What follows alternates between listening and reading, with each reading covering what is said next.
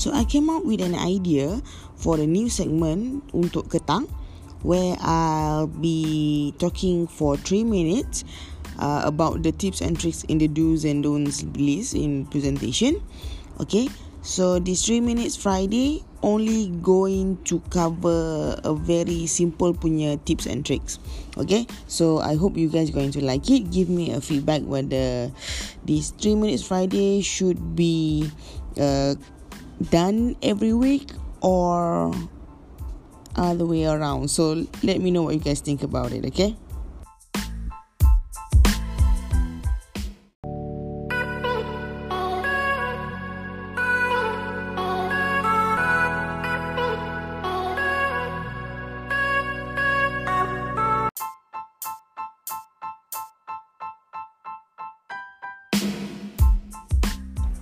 Assalamualaikum, and let's go to our 3 minutes Friday. Okay, so the first thing that I would like to share with you guys, I think you can see it from the title of the podcast itself, which is no script.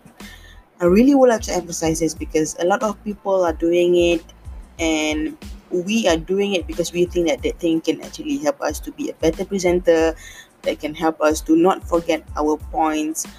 But the truth is, it is just another burden that you give to yourself while presenting. Okay, why I say it, bila kita present, kita dekat depan, kita bawa skrip and kita pegang skrip tu, it shows that we are not even prepared for the presentation. Dia menjadi burden bila kita baca skrip, lepas tu kita kata, I need to engage with my audience. So bila you tengah baca skrip, lepas tu you fold kejap, you engage with your audience, and then you buka balik you punya skrip tu. Bila you buka balik, time tu lah you dah lost, sebab you tak ingat dekat mana you stop tadi. Jadi benda tu kan jadi macam cacar mabuk kat depan tu. Jadi mana point tadi. You know, benda macam ni is such a waste of time.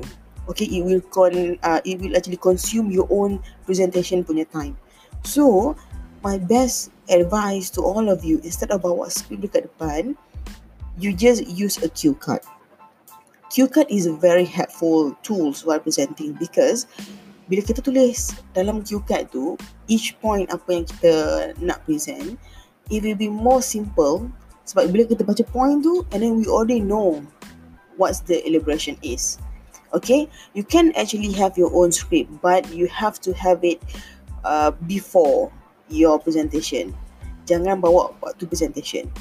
You can have a script, you can memorize your script, and then to help you be more confident in front, buat cue card. So bila you dah ada skill dalam otak you already have your cue card and you already have your points, masa tu everything will go macam ayat terjun. Dia punya flow-nya cantik saja presentation tu, okay? Jadi, instead of bawa script di depan, it will just distract yourself because you keep on staring at your script. You just bring a cue card. That's why preparation is a very important thing during presentation.